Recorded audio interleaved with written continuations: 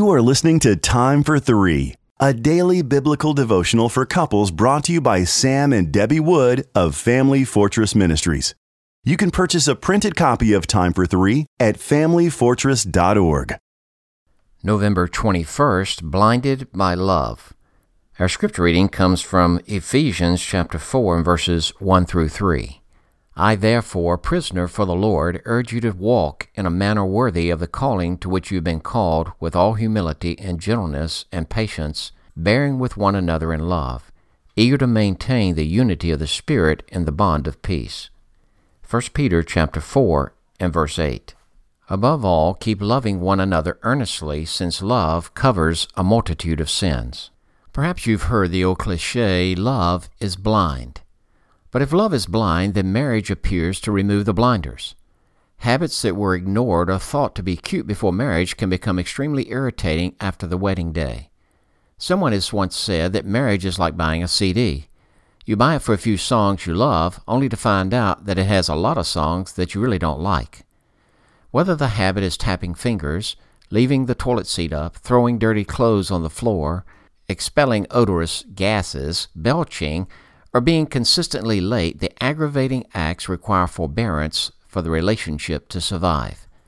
The word bear or forbear literally means to put up with. God states that we're to put up with or tolerate others in love. We're to be patient. The result of forbearing one another in love is that we keep the unity of the Spirit in the bond of peace. That is, when we graciously bear the annoying faults of a loved one, peace is maintained in the home. In 1 Peter chapter 4 and verse 8 says that love covers a multitude of sins. Love for a spouse will help us to overlook and tolerate their shortcomings. I can remember many times waiting for Debbie in the car, thinking we would be late for an appointment if she didn't hurry up. Unfortunately, my reaction at times was disgust and anger. At other times, I used the extra minutes to concentrate on my love for her and how that she was a special gift to me from God. The results were long-suffering in the midst of the circumstances and marital peace when she arrived back at the car. Maintaining peace is far more beneficial than the relief of expressing petty irritations about the habits of our spouse. Love is the answer. What irritating habits do you need to overlook or tolerate for the sake of your marriage? Let true love blind you.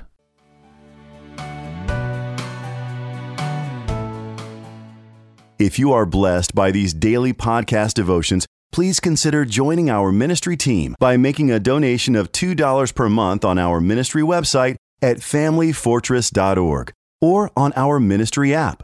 In appreciation of your support, you will receive a free printed copy of our book, What is Marriage?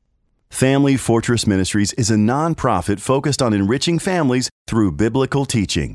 More resources are available at familyfortress.org and on the Family Fortress Ministries app, which can be downloaded from the App Store or Google Play.